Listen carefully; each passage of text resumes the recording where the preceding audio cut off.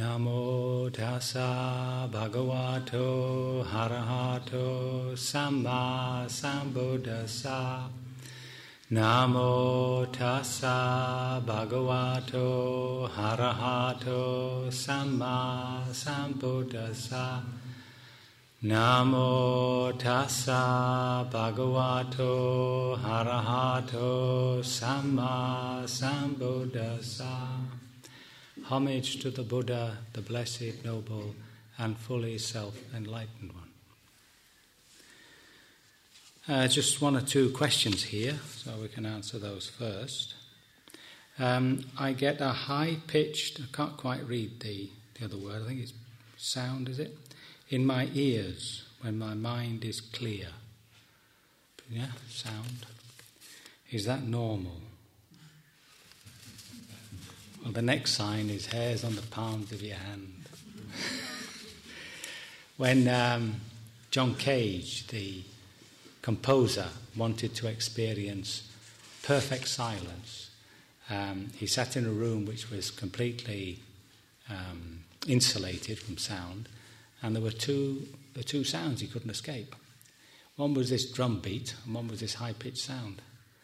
So there's always the pounding of your heart and the electrical system, and that's what you're hearing when you're absolutely silent, sort of a high-pitched sound, which is not to be confused with tinnitus. That's something else. That's always there, I'm afraid. So you can choose, you can make that your object. See? Just listening to that. Or you can turn away from it to the breath or whatever it is, and you'll see the attention just forgets it, you might say. It's the same with these crows. See? If you keep attending to them, then you'll hear. But if you keep turning away, it's as though it filters out. When I used to return to Sri Lanka, the noise, inverted commas, the sounds of birds and squirrels are absolutely deafening. Yet within about 3 or 4 days, you can hear it. Just there, sort of a white sound, you know. So it's up to you. When your mind's very clear, if you hear this high-pitched sound, you can, hearing, and you're just observing it. That's all. Even that will bring about an insight into impermanence, because it sounds continuous, you see. But in Buddhist psychology, it can't be. Because moments of cognition or consciousness arise momentarily and then pass away. See? What can I do? I've done that one. I keep daydreaming and even falling asleep during practice. What can I do?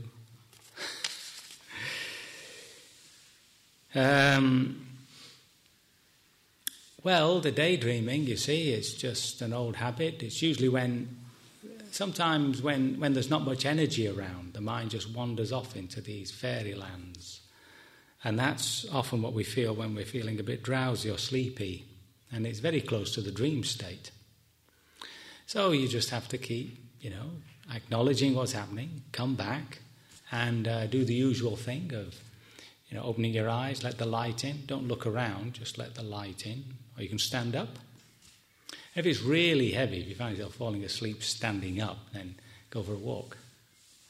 But in all cases, refuse to be annihilated. And don't worry if you actually do keep falling asleep and you do this nodding business, until you it's sort of a prayer. Yeah, just keep waking up. So you keep working against it. It's one way of tackling it. And remember that so long as we're doing that, we are not putting that added intention into those states. This is the important thing. So what we're experiencing is the product of past intentions. See? It's just a case of patience, really, just working with it. And I think you'll find it comes in waves. See? So it might it might come in a 2-hour wave or a 3-day wave, and you just sort of just work with it. You can, of course, place your attention right where you're feeling the heaviness in the body. See, where do you feel it? See? Just keep moving around the body. That's another way. And you're just feeling different parts of the body and where you feel this heaviness. See? I mean, did you ever feel sleepy at the end of your nose? You ever observed your earlobes when you feel sleepy? See, they'd always seem to be awake. And the dullness in the head, you can actually put your attention there and just keep wandering around the dullness, see? And you'd be surprised, the energy comes back into the watching. See? It's like being in a fog, lost in a fog, something like that. So you're wide awake, but you're just in the middle of this fog. So it's a case of just keep putting that energy into feeling, watching, and you'll see it'll rise for you. So now, because the group's very mixed, there are some people who are very new to this practice, new to Buddhism, and some of you are old and grey in the practice. So I just mean to sort of wander around the Buddha's teaching and just try to get an overall view, centering mainly on the actual practice. And the first thing I like to begin with is the Buddha himself, and just to recognise that he was part of a movement in his time where a lot of men, mainly, it was dangerous for women, would go off, just leave the household life in search of the end of suffering. So there are various words for it: moksha, freedom. The Buddhists ended up with nirvana. And what was driving them was, first of all, a dislocation in society. It was moving from an easygoing pastoral society to a monarchical, and the first stirrings of a capitalist system too, with a new class, you might say, of merchants. So it created a sort of uneasiness as to where the society was going. And the other thing that was driving them was the horror of the thought of having to be constantly reborn, because for them the idea of rebirth was just part and parcel of their belief system. So the Buddha is part of that, and it equates to us, doesn't it? Our society is in turmoil, generally in turmoil, and we're stuck with this anxiety, very anxious society, which also expresses itself in depression and the sort of eternal seeking for pleasure just brings about boredom. Because the problem with pleasure is that it has an inbuilt obsolescence. You can't keep eating the same chocolate. You've got to try another brand or try Gobstoppers or something. Anything just to bring a sort of novelty. See, so we say variety is the spice of life, but it's also the cause of dire boredom. And boredom in its worst feelings, in its worst sense, is despair, because that's when the person loses hope of finding any joy in life. When they drive themselves to constantly be in an excited, happy state. So this is the Buddha. The Buddha belonged to a warrior caste, which had it fairly easy. It was a governing caste. They didn't have to work in the fields. They weren't farmers as such. They owned land. But they didn't actually work it. That was for the working caste. And he would have been trained in the arts of warfare, fighting and all that. There would have been discussions, but it's interesting to think of the Buddha as being illiterate, because they didn't write. That came much later. The scriptures themselves were always handed down through memory and didn't get written for 500 years. So when he leaves really in a state of confusion, because And he has a wife, his child's just born, and something in him just drives him away from that family life. We presume it wasn't a bad relationship, but more in a sense of an existential angst, a sort of an identity crisis, which grows upon us at some time in our 20s. You know, somewhere in the middle 20s, we recognise youth is over and we'd better get doing something. So we normally take work seriously or get married or do something, or at worst, become an ascetic. Can't handle, yeah.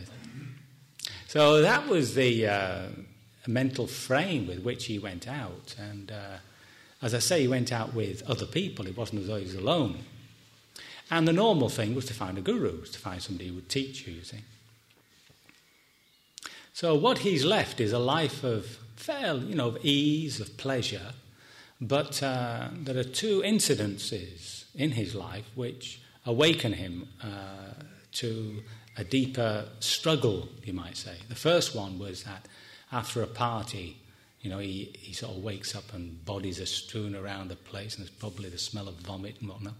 And he sees the evanescence, the vanity of pleasure. It no longer begins to satisfy him. And this is reinforced by the fact that he wakens up to the reality of sickness, old age and death. This is put in a mythological way. I'm sure you know of, he's out hunting and he comes across a sick person, a very old person, and a corpse. And each time he asks, does this happen to me? See? I mean, that's the awakening that suddenly you realise you also are going to get sick, old and die. But also with that, there are these images going around of ascetics, people who've left the home life, and it suggests that maybe there was an escape from this form of suffering. So what he's left there is a very pleasurable, easy life, and he goes out to join these teachers who teach him how to attain what we call the absorptions. Now, the great thing about the absorptions is that once you've developed it, you don't need anything. Like the metta we do in the evening, you can develop that until it becomes a sort of internal ecstasy.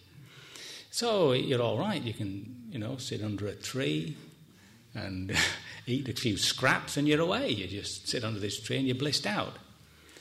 But the unfortunate thing is, with that, and what he found was that, of course, it came to an end. And he was the same old depressed, anxious Gautama,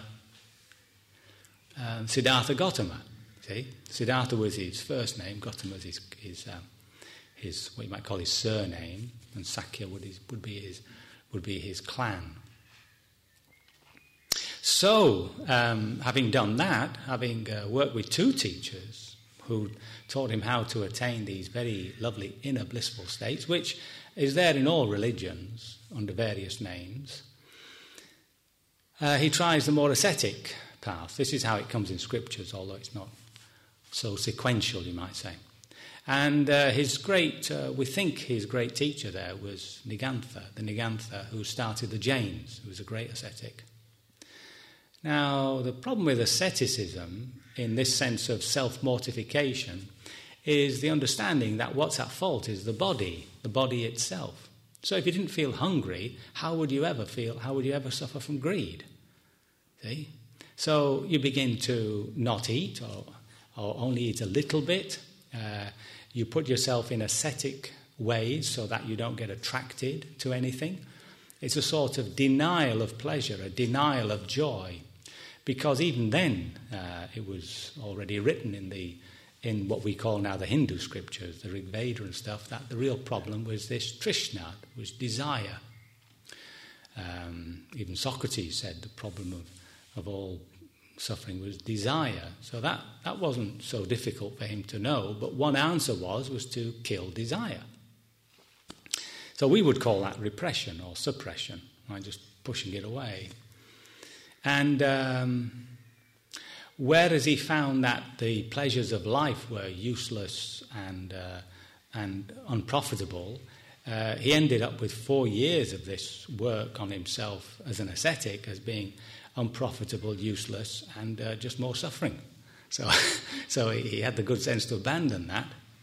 Now, when he abandoned that, he left his 5 companions who had been with him for quite some time, it seems. And it's by the roadside, and he must have looked fairly dejected, although the scriptures build him up a bit to look like a god. I would have thought he was depressed and anxious and all the other stuff. And he just spent 6 years and got nowhere. And somebody walks past called Sujata, means a happy birth, fortunate birth, with a bowl of rice pudding, which she's going to offer to the local deity. Seeing poor Gautama there, probably her heart was moved, and she thought to offer it to him. Well, I'm sure you all know the salvific effect of rice pudding.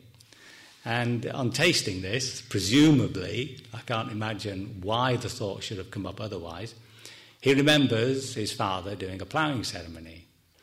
And it was the way he was attending or looking at or watching his father doing the ploughing ceremony which brought about an idea, another way of approaching his problem.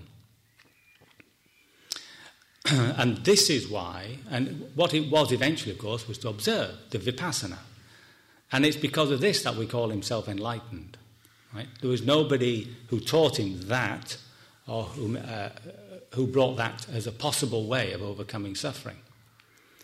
See, it's just that kernel memory. Now, if you think of a child, pre-7 usually, you can see when they see something like a bug, see, they lock into it, don't they?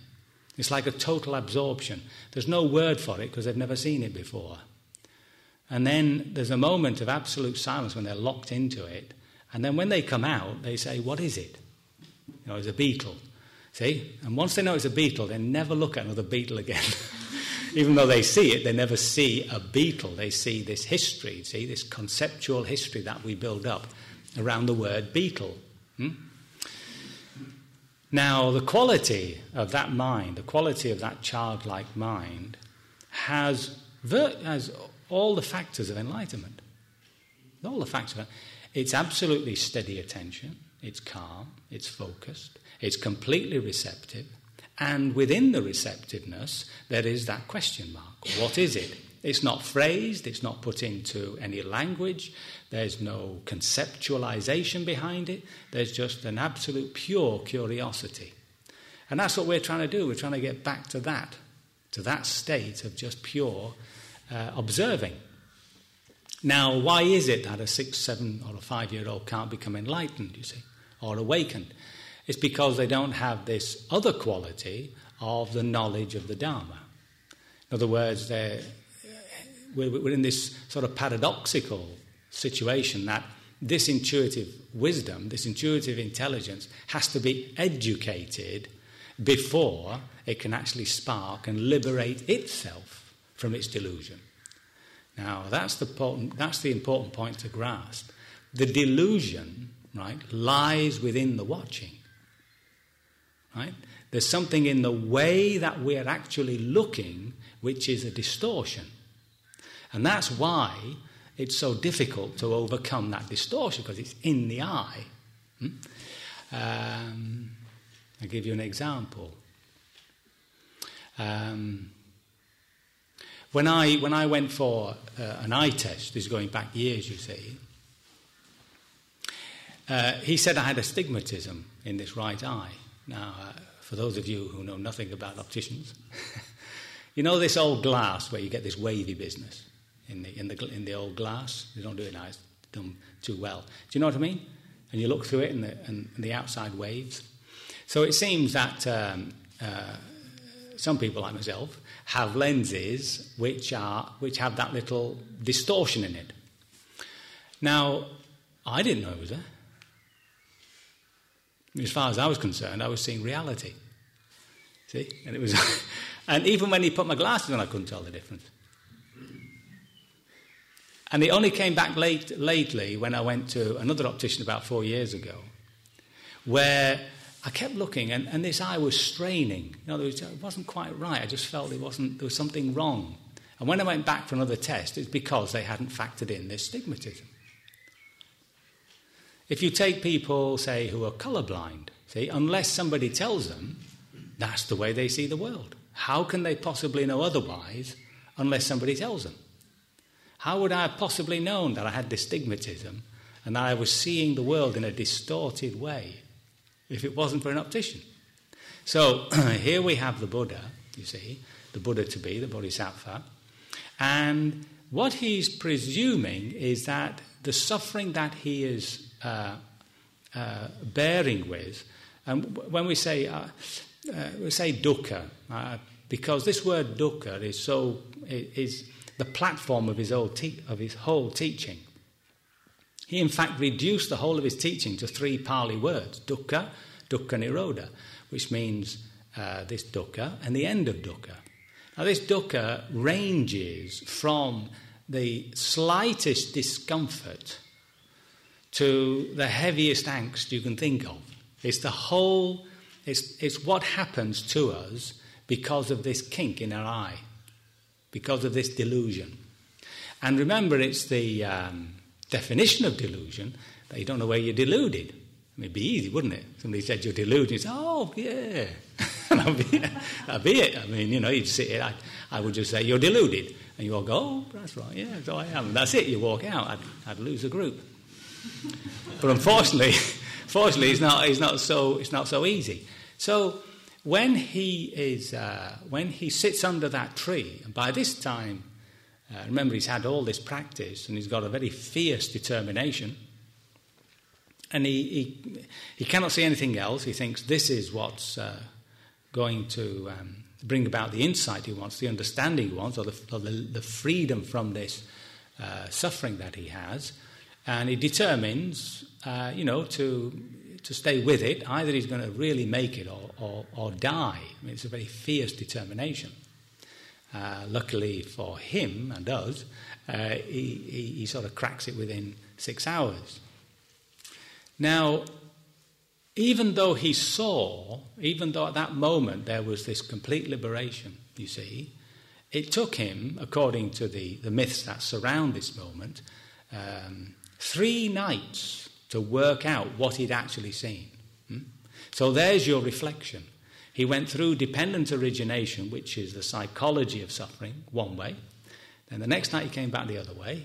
And the next night he just reaffirmed it by going both up and down it. And then it was all sort of locked in his mind. And what he formulated eventually were these 4 noble truths, right? So the first truth is this truth that there is suffering, there is unsatisfactoriness.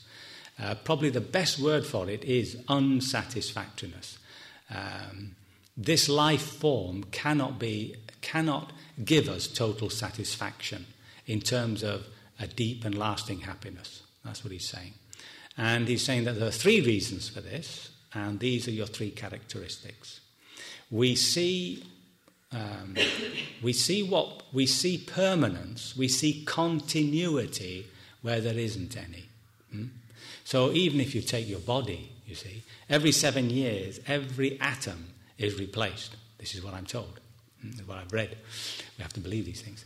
Every 7 years, all atoms are replaced. So the next time, you look in the mirror, just remind yourself, this face wasn't here 7 years ago. It's a completely different head. It's an interesting thing to contemplate, yeah? And this continuity gives us the idea of something permanent. See? Because it's continuous, we think it's the same thing in a process of change. Like you might get a piece of clay, mould it into a cup, screw it up again, and mould it into a saucer. So it's the same clay. So you think it's the same clay, it's just in a process of change. See? But that's not what the Buddha's pointing to. He's actually saying that everything is arising and passing away momentarily. So it's not the same clay.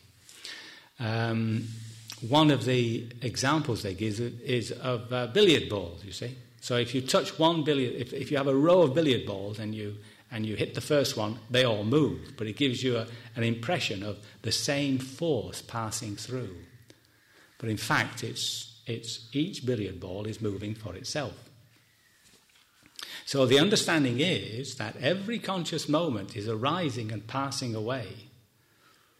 Now, when it passes away, it's not annihilating. It just goes into a state of potential. And that out of that potential comes the next arising, dependent on what's pushing that potential into actual. Now, you can actually see these things at that sort of level, but it's more obvious to us when we work at the level of intention.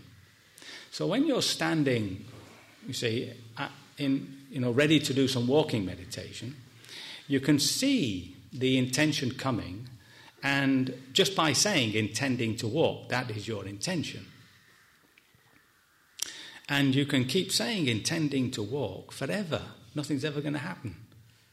Yeah? You can even feel the desire to walk. It's like it's pushing you. Yeah? You can build it up to an uncontrollable desire to walk. But nothing happens. See? And then the next minute, something's dropped into the equation and the foot moves. So something has brought what was an intention into an actual. What was a potential into an actual. And that power, which does that, is the will. The Buddha called that will, or chaitana in his language. And as soon as you've empowered something, that is a karma. That's an act.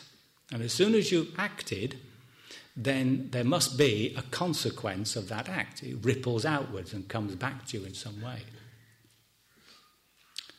So the first thing is that everything is momentary. The next point was of this dukkha, this suffering. So there's the suffering, the ordinary sufferings of life, you see. Now, when we talk about the end of suffering here, we're not talking about the end of physical suffering. So the body itself has its own pains and pleasures, and there's not much that the process of liberation can do about that. So the Buddha himself died of gastroenteritis from some poisoning, some food that somebody offered him in India. So it's a case of recognizing that he did not escape physical suffering because he was enlightened or awakened. What had ended was the suffering that arises because of our relationship to the body. So the suffering that he's talking about is purely mental, right? It's something that we create within ourselves, and we would call emotions, emotional states, mental states. Those are all purified with the process. And the final one was this, what we mentioned this morning, this anatta, this not self. So remember, this is not a philosophical statement, right? This is just a tool with which we begin to observe things, right? As soon as you distance something, it's not me, not mine. It would seem that as babies, we don't seem to live in a three-dimensional world. It's all seemingly all one mass of sensations. Like you're just in this cloud of sensations. And what they say is that when you put one of these string of rattles in front of the baby and it's sort of reaching out and hitting them, it's actually creating this third dimension. It's actually feeling its way through this mass. And very slowly this other world begins to appear. And it would seem that, I think it's by the age of 6 months, is it something? That the first object appears as an object outside this mass, which is usually mother. Now, by I don't know what age, maybe 1 year or something, we've created this outside world, right? It's very distinct from us. And we're definitely aware of ourselves being little beings within this world, I would say around about 3 or something. Perhaps somebody might enlighten me on that. But at some point in early childhood, there's me and there's the rest of it. Okay? Now, what we're doing is we are objectifying the inner world just as much as we've objectified the outer world. And just as the outer world has these walls and this atmosphere in the room, so when you look inward, you have the walls of your body and the atmosphere of your mind. And all you're doing is turning the inside into an outside. And you're beginning to identify more and more with the knowing, which is this observing. And that process is the process of non-attachment, right? You are actually creating a place within yourself which is distinct from everything up until now we've presumed ourselves to be. This body, these emotions, these thoughts. So that process is just continuous until there arises out of that this quality of the knowing. And that's the word I prefer for it, the Buddha within. Various traditions have ways of pointing to it. And it's the knowing, it's a very felicitous construction in English, because it's a noun, but it's also a verb. And therefore it stops you clinging onto it as a something, right? If I were to say the spirit or that which knows or the one who knows, it immediately congeals into something, at which point you create a self. See? But when you look at the process, when you look at what the process is, or what it is you're actually experiencing this constant knowing. So this knowing is the Buddha within. Buddha just means the one who knows. So, from a spiritual point of view, we are trying to discover that within us which is not part of this form of the conditioned world. That's all. And the Buddha points to it in various ways, mainly in the negative way. So the unborn, the undying, see, that which doesn't die, is not born, doesn't die, is not conditioned, is not compounded, it's not made up of something, see? And he also talks about it in a very positive way. There is a consciousness, he says, which is untouched by the six senses. So that's your five senses plus the mind itself. Untouched by the six senses. In other words, untouched by the phenomenal world, without boundary, because there's no phenomena there. It's only phenomena that creates boundary. It's only the walls here that create a boundary to this room. And in all directions full of light. So it's not as though, I'm always, because of the way Buddhism was especially taught in the past, it's presented sometimes as a sort of clever nihilistic argument. So you're not your body and mind, you're not these body-mind, so therefore you never were, so you're not actually annihilating anything, because you never were. You're just waking up to the fact that you never were the body and mind. But what the Buddha discovered was this level of consciousness. So if we look at our experience in terms of levels of consciousness, this is something we mentioned this morning, you'll see that there's a body self, there's an emotional self, there's a thought self, there's this observing self, which is a very subtle state. And through that process of abstracting ourselves from that process, there comes to us occasionally the experience of just being the knowing.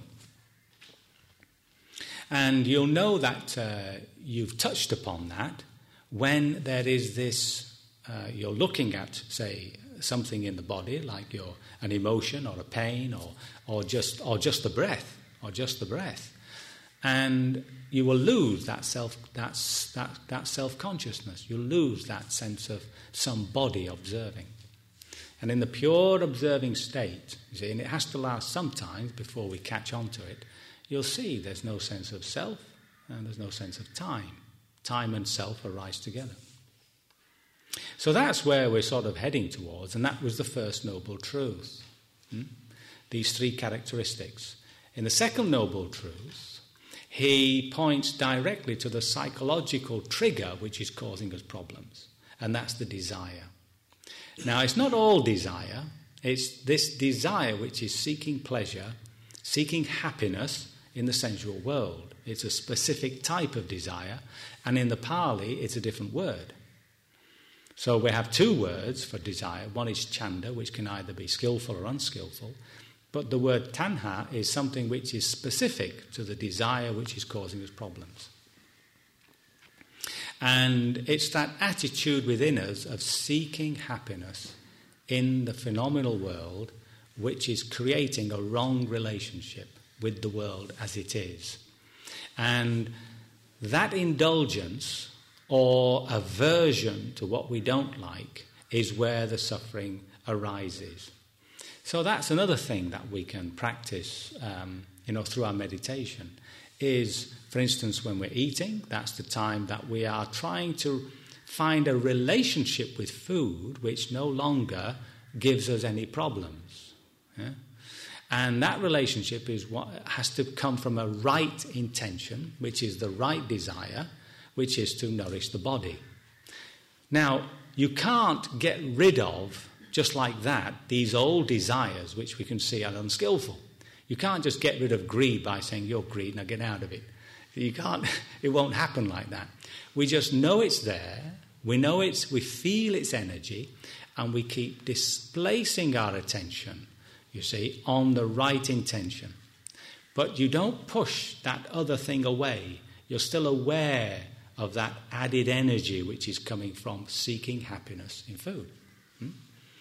Now, I came across a term in the medical world of, what is it now? Disuse atrophy. Which, if you break a leg and you have it in plaster for 6 months, you lose muscle. And the reason you lose muscle is because you're not using your leg. And once you've lost it, it's very difficult to regrow it. So this is exactly what you're doing. By simply not reinforcing greed, reinforcing aversion, reinforcing anxiety, it's atrophying. It's actually dying away. See? So you don't have to do anything. This is a core insight, that you don't have to do anything about your personality or character to change it in terms of the negative side. All you have to do is stop indulging it, and itself will just die away. And this is, of course, matched by using that energy which is released to develop the better side of ourselves. That's the more active side. And that's what we're doing when we practice meditation. Every time we sit and meditate, we're developing these 7 factors of enlightenment. We're developing calmness. We're developing this intelligence. We're developing our understanding of the Dharma. We're developing focus of mind. All these things come natural by just doing the practice. Now, dependent origination, it's a bit too much to go in of this tonight, but it's recognizing that there is a little moment when we form a relationship to what we're experiencing. And if we can try and catch that in our meditation, we really awaken up to the fact that pleasurable feelings arise naturally, both physical and mental feelings, emotional states, things like that. And just try to catch your relationship to that, your reaction to it, because that's where the problem is. And then by doing that, we don't make the mistake of trying to get rid of pleasure, trying to get rid of beautiful emotional states. After all, the Buddha lives in, mental states which we call illimitables. It's either in a state of love, compassion, joy, or equanimity, just calmness. Those would be his natural states, and those are our natural states when we let go of this other stuff. So that's the second noble truth, which is directing us to this psychological point where we can actually feel the suffering. That's where the felt suffering is. In the third noble truth, he states that there is an end to suffering. He doesn't use the word nirvana. He just says there is an end to this suffering. Now, if you think about that, there is an end to suffering. I mean, that's one hell of a statement to make, isn't it? I don't know of any Western psychotherapy that tells you that there is an end to suffering. There's an accommodation, there's an ease. I don't know of anybody who's come across the end of suffering. And one of the reasons is that nobody in the West has yet, independently anyway, discovered where the core problem lies. And it lies in this relationship that we call the self. Now, when you touch upon that, a great fear arises because that's your identity. That's why death is so painful to us. That's why we're freaked out when somebody dies, or worse, when we have to go. That's the measure of fear and terror that we feel at death is the measure of that delusion. If we don't have that wrong relationship to the body, how can we possibly be afraid of it passing, of it disappearing and collapsing?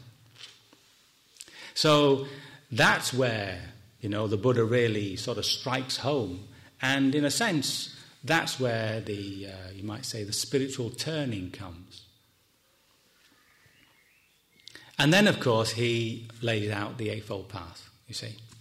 And these were laid out like the doctors of his time, that you name the disease, you give its cause, its prognosis, and then the medicine that you need for the disease. So he laid it out in the way that the Ayurvedic doctors of his time would have explained, would have treated an illness.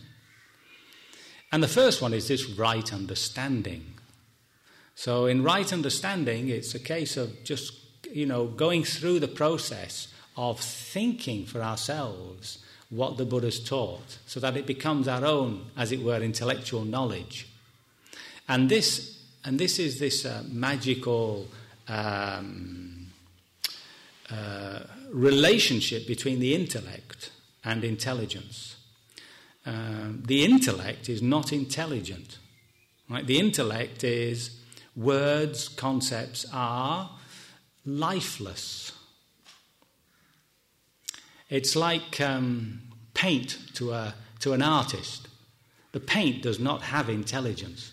It depends how he puts the paint on the canvas, which turns it into a picture.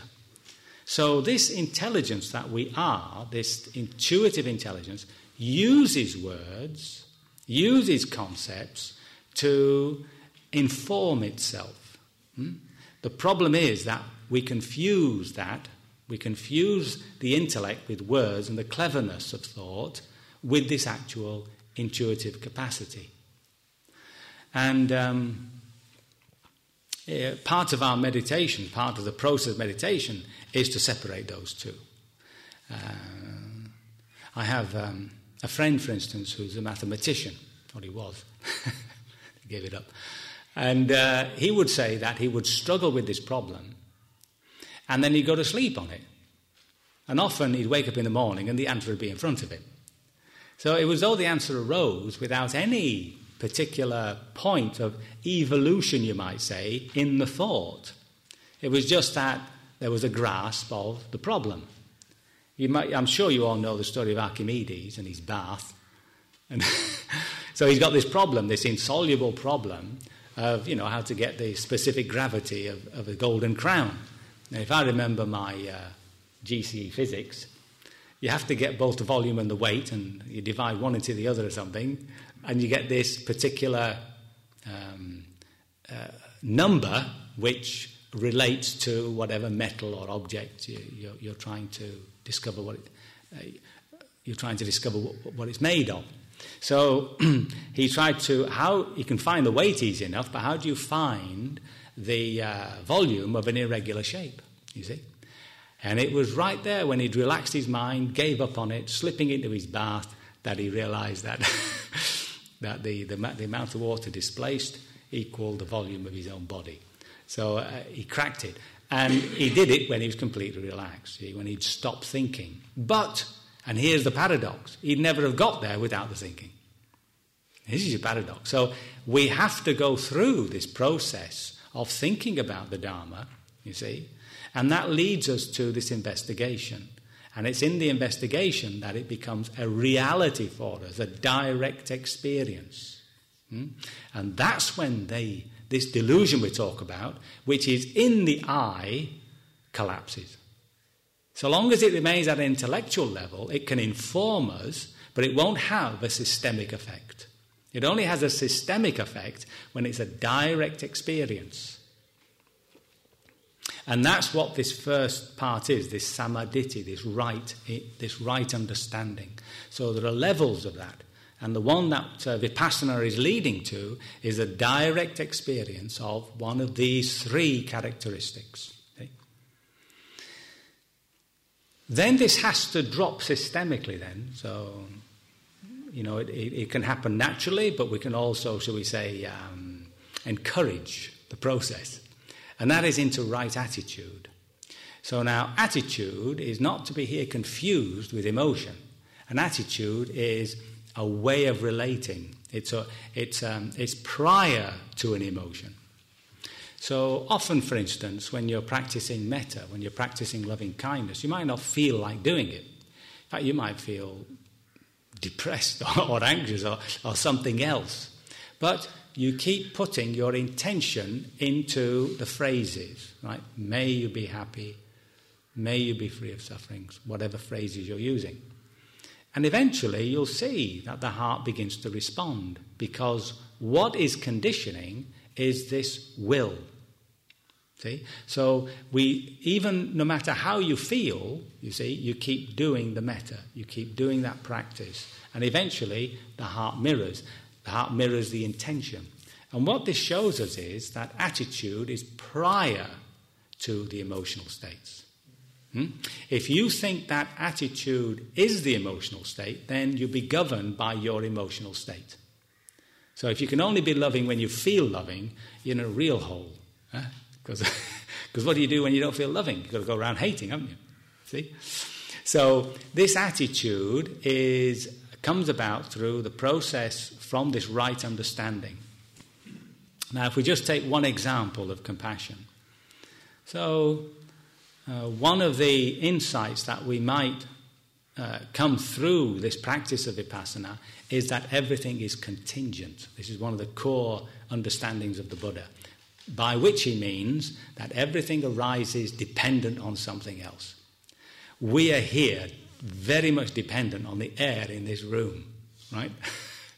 Everything is dependent on something else. Nothing arises of its own cause, right? There's no entity.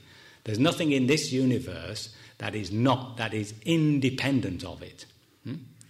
Now, this contingency, when it drops into the heart, expresses itself through that relatedness that we have with other people. And that's what compassion is. Compassion is the heart's understanding of contingency, of dependency. See? And you can do that with the others too. Love, joy, whatever beautiful, virtuous state arises, it's arisen because of this understanding of interdependency. Now, once the attitude is moved, so you've got right understanding, right attitude, it expresses itself through right speech, right action, and right livelihood. So, speech, just in what you say, expresses your wisdom or lack of it. You can't help that.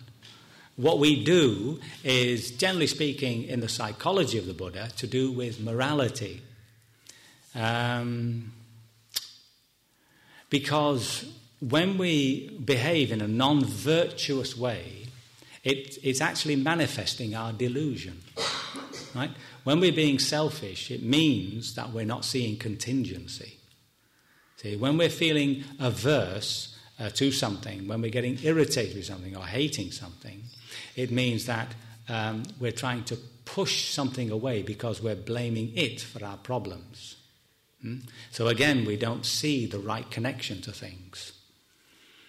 So this movement down into right action is normally expressed through virtuous action.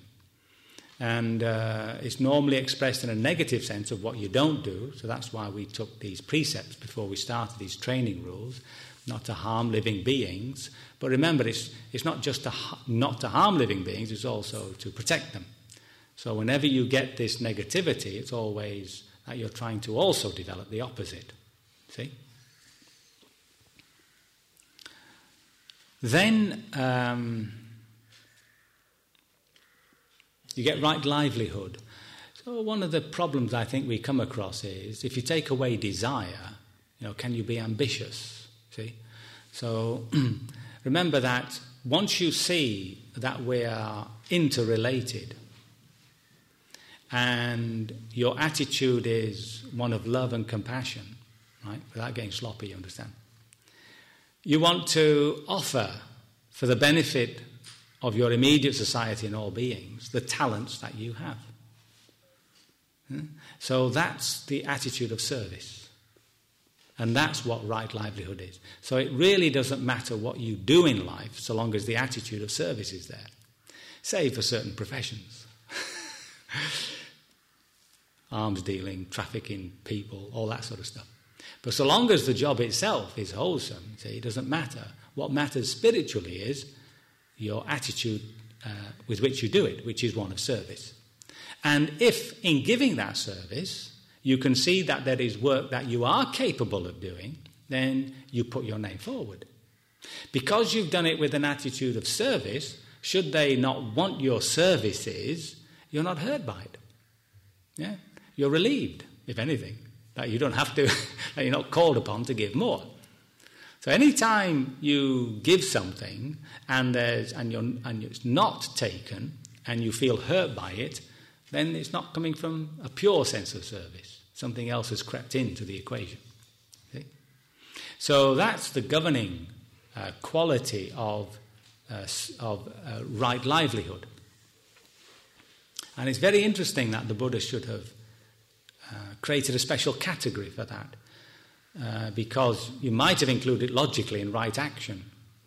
But if you consider the effect of right livelihood upon a person, upon yourself, and the characteristics that certain livelihoods can develop. Yeah?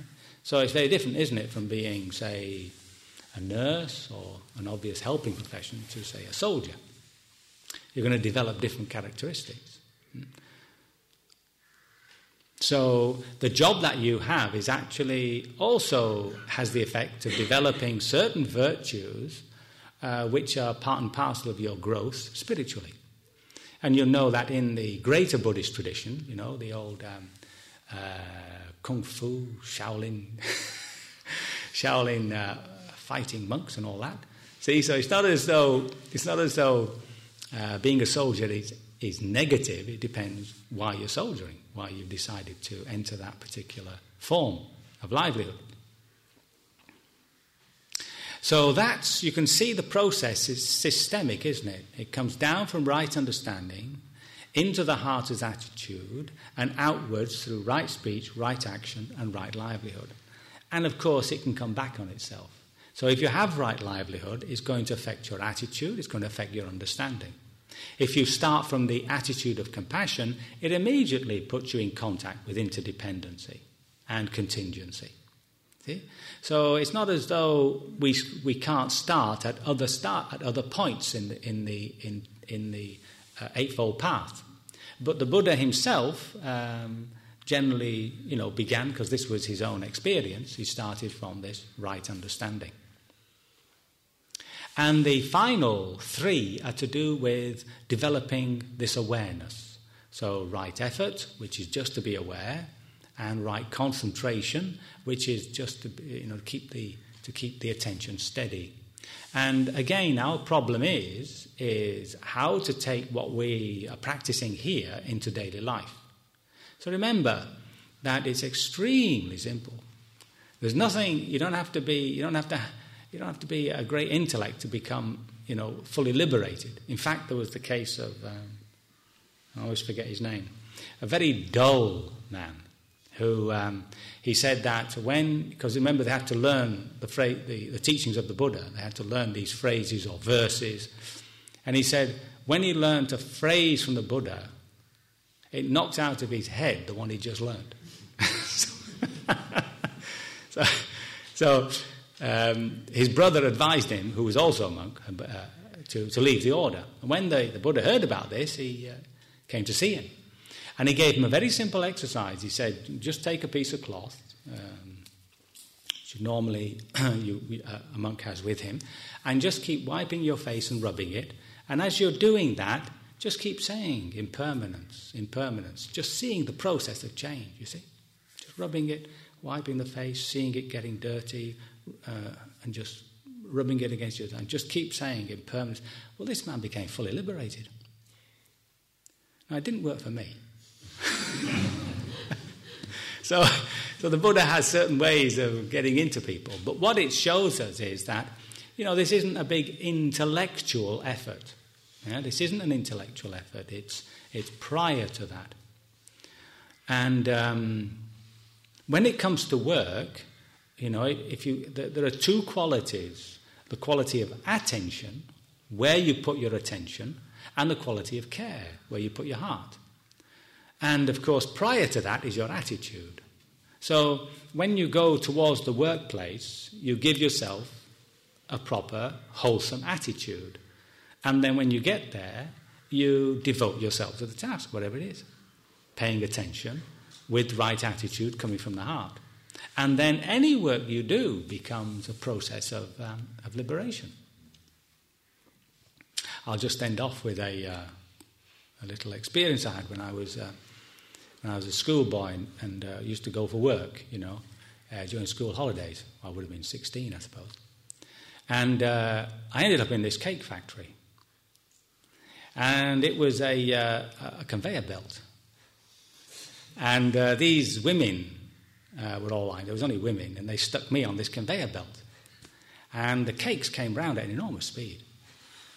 And my job was to put the cherry on top of these cakes. Well, it took a certain dexterity. And every so often I'd miss one, and somebody would run after and get it. Sometimes I'd have to shut the machine down. They're getting quite upset with me. And I found it very boring.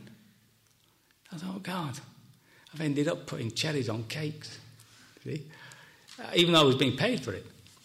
Now, you see, if I had been introduced to meditation, what an opportunity to develop focus, attention. I mean, it would have been so, and I'd have been there, hoop, hoop, hoop. Like, but I lost the opportunity. This remains a sadness.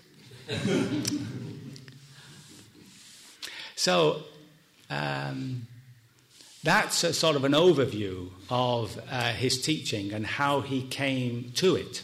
And the important thing is that he himself had to struggle. He himself had to go through the process of self-enlightening, you see. And in that sense, he is an exemplar.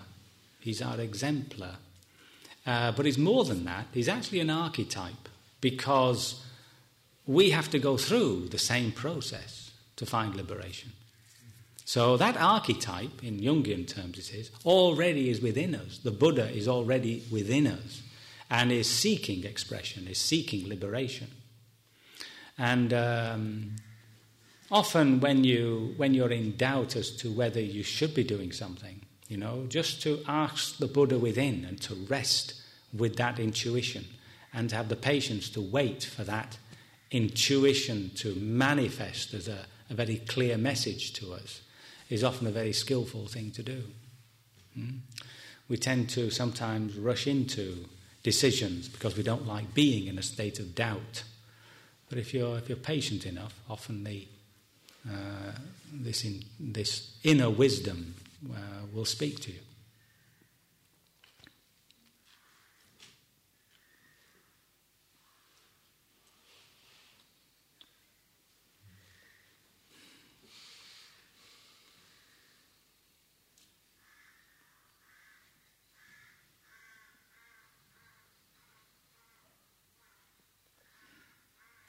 So I can only hope my words have been of some assistance. May you be liberated from all your suffering sooner rather than later. Now you're supposed to say, sadhu, sadhu, sadhu. Please. Sadhu, sadhu, sadhu. This means well done, you see. Now, there are scriptures in which the monks remained silent. They didn't like what the Buddha said. You'll read it, and the monks remained silent. They didn't like what he said. So if you take a little 5-minute break, and then we'll come back and do some walking meditation together, yeah?